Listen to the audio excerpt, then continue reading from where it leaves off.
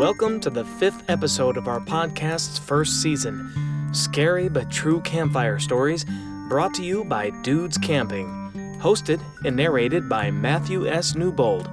Thanks for listening, and please spread the word, tell your friends, tell your congressman, post it on Facebook, Twitter, Instagram, and any other social media outlet that will fact-check your grandma's cookie recipe.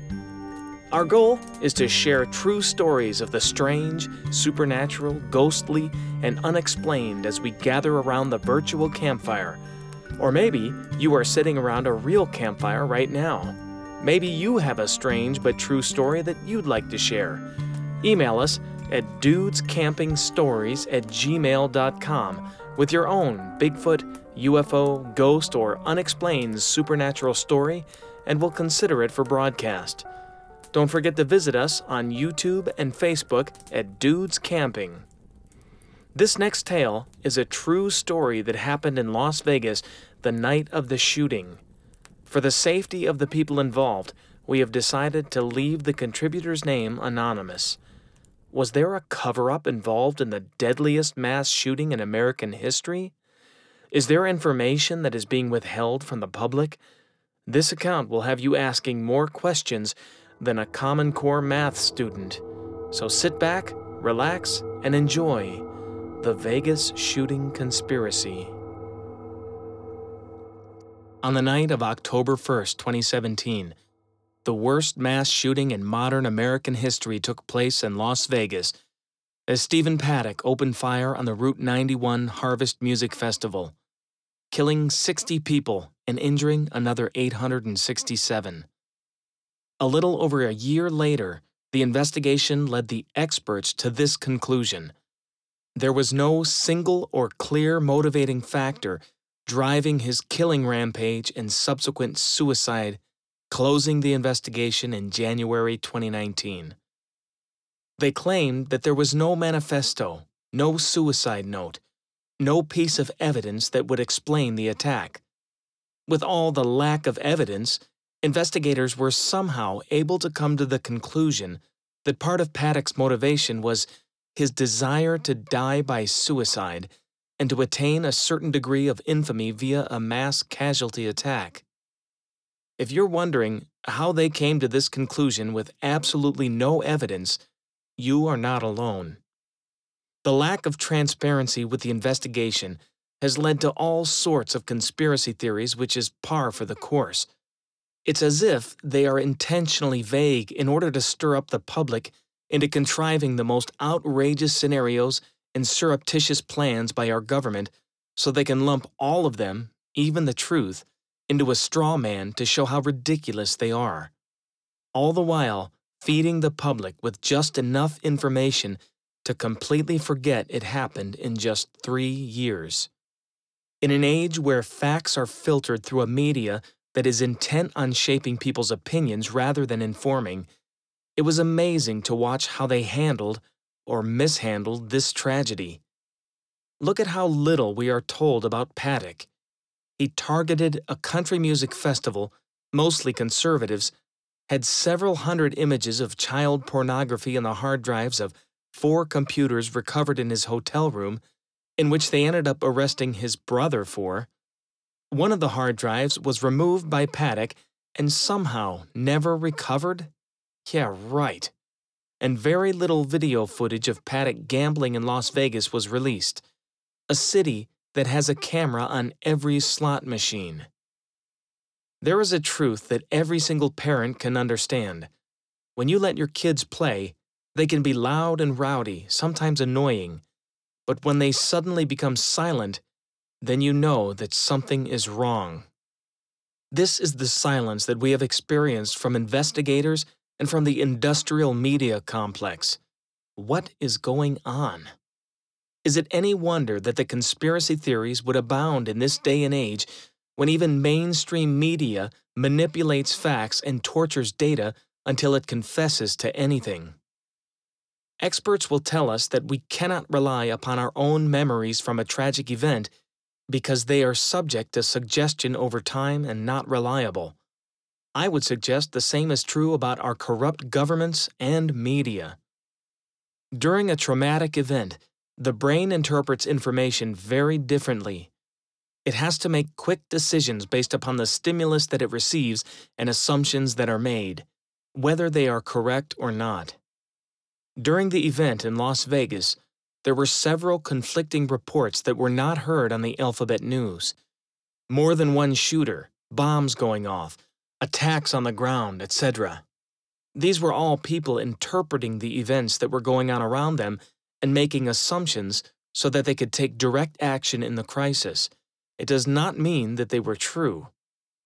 I've been a Las Vegas resident for 15 years and was not on the Strip when this tragedy took place, but this story is from somebody who was, someone I have known for a long time. He tells the story to the best of his ability to remember, but it's not the story or the fact that I know him that makes this credible. It is the event that follows. A musician will spend most of his young days practicing and sacrificing social events in the hopes that someday he or she could make a living and do what they love. All the work and effort that one puts into a career in music, even with no guarantee that it will ever pay off. Anybody can go to school and get a business degree or a communications degree, or even become a doctor if they have the money and the determination. But certain arts you either have or don't have. Certain skills you will never be able to learn no matter how much determination you have. Music is definitely one of those. And in my line of work, add being able to sing and being personable with the crowd. I'd been playing guitar and singing since I was 12 years old and learned to communicate with audiences by watching local bands. The better the rapport with the audience, the better following the band got, and I took notice. I became so good at my craft that I was asked to join a very popular band in Las Vegas that had a residency on the Las Vegas Strip. I had been performing with this band since the mid-90s, and people would come to Vegas oftentimes just to watch us. I had also become somewhat known for my ability to handle my liquor. That's another skill that you cannot learn. I'm a tall dude, so usually 3 double shots of Grey Goose vodka in between sets was enough to get me going. One infamous night, I had 16 shots of Grey Goose vodka and was still able to perform the last set without anyone noticing except the band.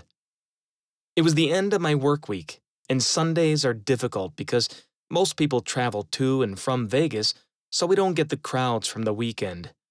We had just finished our first set with a romping rendition of Summer of '69 by Bryan Adams, and somebody had bought me a beer. I don't drink beer, so I left the bottle on stage by my guitar stand, hoping that it would just go away. It did make me thirsty for a nice chilled shot of Grey Goose, though, so the band headed over to the open bar outside the pizzeria restaurant near the entrance. Our bass player was an avid conspiracy theorist and was always telling me how lizard people were running our government, 9/11 was an inside job, the moon landing was fake, or that it was actually a hologram. His latest kick was how the Earth was really flat, and I just need to watch some YouTube video to be convinced. I'm telling you, Chad, if the Earth was round, how would the water stay on the Earth? It would fall off the bottom. That's not how gravity works, John, I said as I clinked his glass of beer with my short glass of vodka and drank half the triple shot, setting it down on the bar. The ball is spinning. Have you ever seen a wet ball spinning? John confidently continued. The water will fly off of it. It doesn't get pulled to the middle. I looked at him in amazement. Are you saying that gravity is a conspiracy too? Maybe. What I am saying is that I felt my phone vibrating in my pocket about the same time that my eyes wandered up to the TV hanging behind the bar. The sound was incomprehensible due to the ambient volume of rowdy casino goers and partiers, but I could make out the words on the lower third of the constant news channel.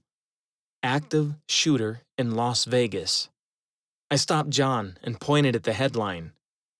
Every other month, there was some school shooting or terror threat, so it seemed like a distant event, until the scroll said that it was at the music festival which was right down the street at Mandalay Bay. I pulled my phone out and looked at all the texts I received. Is everybody okay? Have you guys seen anything? What's going on down there? I didn't have time to respond to all of them, and we had about 10 minutes left on our break, so I downed the rest of the drink. John took a big chug of his beer, leaving about a third of it behind, and we made our way to the venue. A few more texts came in, and one said that they heard an announcement on CNN or MSNBC that there were multiple shooters on the Strip now. We were standing outside the door to our bar, and I leaned in to ask one of the bartenders, "Did you hear there's a shooting down at the music festival?" I heard that, he said. "Did you hear anything about multiple shooters?" I asked him. Nope, I haven't heard anything about that. That's peculiar, I thought. We haven't seen anything in here yet. Hopefully nothing happens. About a minute later, I heard a commotion coming from the entrance closest to the bar. Sounded like a bunch of children yelling and running towards a playground. I looked in the vicinity and saw a crowd of people panicking and running towards my direction. The terrified look on their faces and disoriented eyes told me that they were running away from something. As they got closer, I saw another group of people streaming down the steps from the second floor. They were yelling that somebody had a gun and was shooting people in the parking garage. Hundreds of people running aimlessly from something that left them petrified. It looked like a scene from War of the Worlds.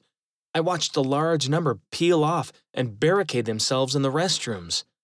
I didn't really feel anything except shock at the situation due to the fear on their faces. I went inside where we were playing, and the manager said, "We are shutting down the bar," with a confused look. I watched as all the people in the room instinctively began to get down under the tables or on their knees.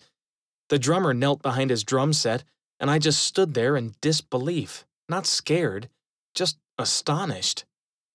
The large group of people had dissipated into the casino or barricaded themselves in the bathroom, so when I saw movement from a group of men all wearing black and carrying automatic rifles, I began to freak out. I tried ducking, but I'm a pretty tall guy, so it didn't really work well for me. I watched these men creep in the casino and pass the entrance to our bar. As they got closer, I could see that they were Las Vegas SWAT officers, so I was somewhat relieved. They were crouched in a tight formation, pointing their rifles in every direction like they were looking for the predator, like they were ready to start firing at an alien in the trees. One of the officers looked over at me, and I realized that I was the only one standing in the bar. "Sir, get the hell down!" he growled at me from behind his weapon. I was unsuccessful at crouching before, so I quickly looked around the room and made a split-second decision to leap over the bar and hide behind the bartender pit. I jumped on the bar and slid for a good 10 feet before I glided off the side and onto the floor below, landing on my elbow. It was good that I didn't land on my head, but I ended up with an olecranon fracture. This scene might have been comical if the situation were not so serious. I lifted myself to my knees, rubbing the pain out of my elbow, and looked around to see if anybody noticed my bar slide tumble. Everybody behind the bar was in a daze and didn't even notice, so I made a run for the cooler with my head down like I was about to board a helicopter. I got inside the cooler, and with some sense of protection, I saw about 8 cocktail waitresses had the same idea. We were crammed into this cold refrigerator, not knowing what the heck was happening.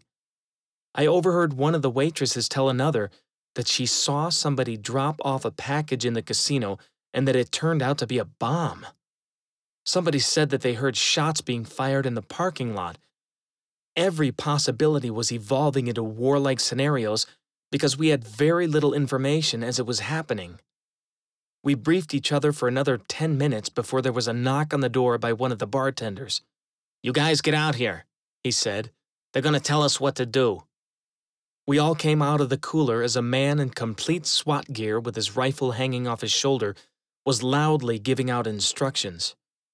"Everybody, you need to exit the casino immediately. If you have a room in the hotel, go there now. If not, find one of the exits and proceed out the doors. This is an emergency. No kidding. The band members and a few of the waitresses walked out through the employee exit and through the loading docks into the rear of the hotel. They didn't tell us what to do once we got outside, so I decided to break off from the group and walk over to the adjacent hotel across the street. I pulled out my phone as I was walking and looked at about 15 more texts. I entered the casino next to ours, and the first thing that struck me was that everything was normal. There was no panicking, no SWAT teams, no rushing crowds. The casino was full of people gambling and partying like nothing even happened.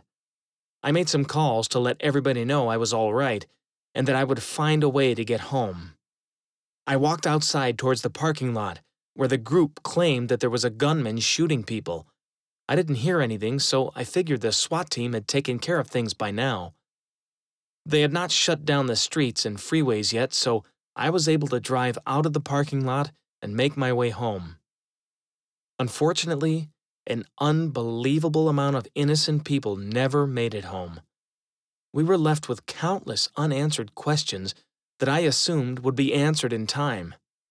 I stepped through the front door and realized how lucky I was to be able to sit on my couch and hug my wife that evening. October 1st would go down as the worst mass shooting in American history. The shooting was over, but I had no idea that the drama was just about to begin for me. The next day, I had to drive back to the venue to pick up my guitar and everything else I had left behind. I walked onto the stage and saw that the drummer was tearing down all his equipment. I grabbed my guitar and put it in the case. As I was rolling up a cable, the bar manager walked into the room and said hello. "That was crazy what happened last night, huh?" I told him. "Yeah, they're saying that it was a single gunman. My friend at the hospital said that he can't believe it. It looks like a war zone. Around 1,000 people were shot." "Jeez. Doesn't sound like one person would be able to do all that," I remarked. "That's what my wife said. Anyway, since you are here, the special officer wants to ask the band about what you saw last night, so if you have some time, I can get him down here." "Sure, let me get this over with," I bemoaned. I finished gathering up my gear and helped the drummer load his, then sat in the bar and waited for the special agent. The bar was only open at night, so there were no other patrons and the place was vacant. After 20 minutes, the special agent came in the lounge accompanied by 2 other guys. He looked like a typical agent in civilian clothes, like the kind of guy that would steal your parking space and walk away talking on his cell phone. The other 2 were just ornaments to add to his feigned importance. FBI or CIA or SWAT or whoever this guy was, he never told me. "You must be Chad." He extended his hand. I shook it and felt his grip tighten, as if he was trying to show me who was in charge by his firm handshake, even though I had at least 8 inches and 80 pounds on this guy. He released and gave me a sly smile like he knew something I didn't. "So, tell me about last night." I felt a little strange about the way he said this, like I was under investigation. I guess he was so used to questioning criminals that he treated everybody like one. "Well, we were on break," I began, "and I started getting texts about the shooting, so we walked back to the bar and I saw a whole bunch of people running from that entrance over there." I pointed at the door where the commotion was last night. "And they were running down the stairs screaming that there was a shooter in the parking lot." "That didn't happen." He stopped me as if he was waiting for me to say this. I just looked at him in amazement. He didn't say, "They were just hysterical," or "They just heard the shots and were mistaken."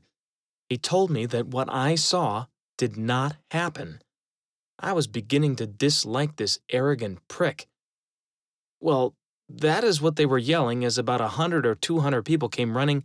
"That did not happen." He interrupted me again with the same lifeless expression on his face, like he was trying to perform a Jedi mind trick.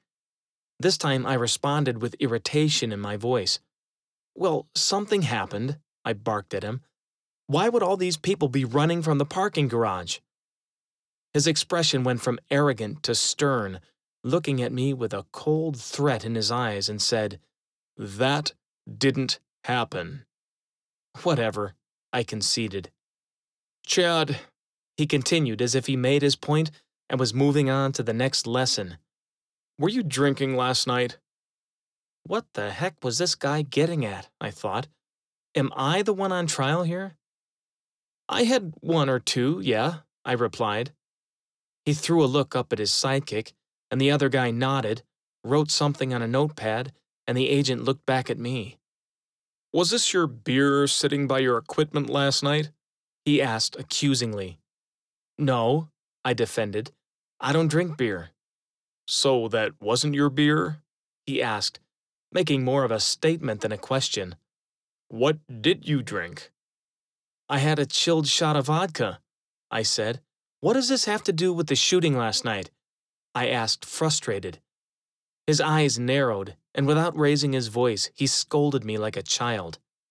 "You were drinking last night. What you saw did not happen. Do you understand that?" I was taken aback by his unwillingness to believe me, or even allow me to believe it myself. How strange. "Fine," I conceded. "That's all, Chad. You can go now. Thanks for your time," he said to me, and all three men left the bar, leaving me in complete disbelief of the interview. He never even asked me about anything else. We thought that the dynamics of the Vegas crowds would absolutely change after this.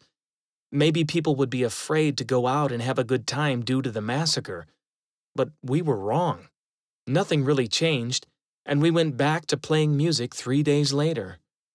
The band was performing and people were dancing just like before when I spotted a woman wearing an evening gown walking towards the stage. It was a casual bar where most people were wearing t-shirts and jeans, so she looked completely out of place. I didn't notice the man who was with her until they got up to the front of the stage. He was wearing a tuxedo like they had just returned from the opera.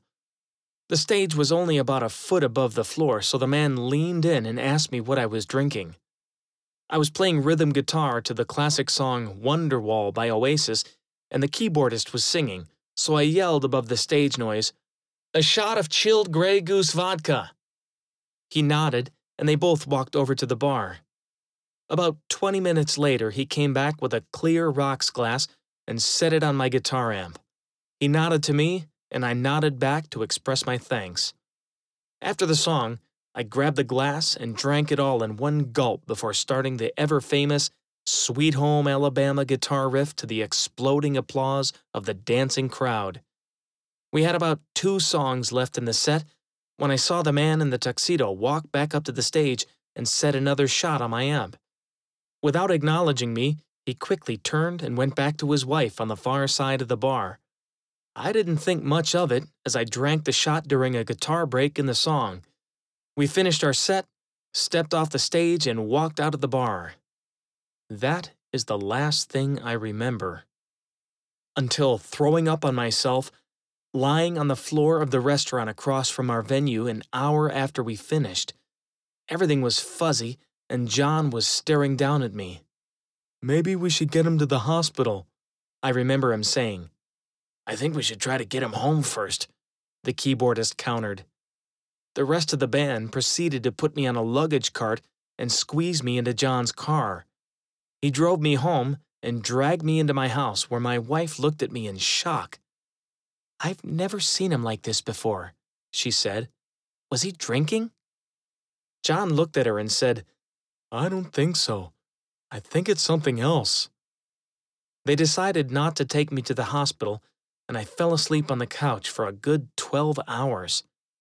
The next day, I woke up around 2 in the afternoon, which is not like me at all. I am usually up at 8:30, even after performing until 3 a.m. I called John to see what had happened because I had no recollection of the previous night after our first break. He drove over to my house and showed me some videos he had taken on his phone. I had somehow played the last 2 sets, but was completely out of control. I was playing the wildest guitar solos and saying the most outrageous things on the microphone. At first, John assumed I was drunk, and started recording because he thought it was hilarious. But after watching me more closely, he realized that I wasn't drunk. I was drugged. I had been drugged, and the only 2 drinks I had that night were from the overly dressed couple that seemed out of place in the bar. Who were they? Why would they have drugged my drink? I'm a pretty big guy, and I wonder if they drugged the first shot but it wasn't enough. So that's why they brought up the second one? Or was the first shot to gain my confidence, and the second shot was meant to send me a message? Did they intend to scare me? Or was their intent to take me out of the picture? They may have tried to kill me, but because of my size, I survived? After playing in the same venue for 20 years, you learn to spot the kind of people who do that sort of thing. This couple did not fit the profile, and that's why it makes no sense. Some people might not see the connection to the shooting, but why would the special officer be so adamant about what I saw or didn't see? After all, he did ask me what I drank. Why would he ask that? He threatened me. Was this the follow-through? The shooting itself doesn't make any sense, and this incident makes even less sense. I didn't think that the government would go to the extreme of drugging or killing somebody just to silence a tiny, insignificant detail. Or maybe it wasn't such an insignificant detail after all. Like I said before, I am not into conspiracy theories, but after this whole thing, I am convinced that there is more going on than we are told. The Las Vegas shooting has vanished from our country's collective memory faster than anything I've ever seen. John and I had some long discussions about things after this. I actually think he might be onto something with all the weird beliefs and conspiracy conjectures. There are enough unanswered questions and mistrust in our government concerning world events to make critical thinking people wonder what is true and what is false. Maybe a lot of what we think we know is just a series of conspiracies. Except the flat Earth. That is just ridiculous. Thanks for listening to Scary But True Campfire Stories presented by Dudes Camping, narrated by Matthew S. Newbold. You can purchase audiobooks from Matthew S. Newbold on Audible and iTunes. Email us at dudescampingstories@gmail.com to see how you can receive a free copy. Please hit the like button if you enjoyed this story and leave a comment. Any character's likeness is pure coincidence. We do not condone conspiracy theories, but we are pretty sure the Vatican has a flat Earth globe hidden away in its secret vault. Until next time, we will see you around the campfire.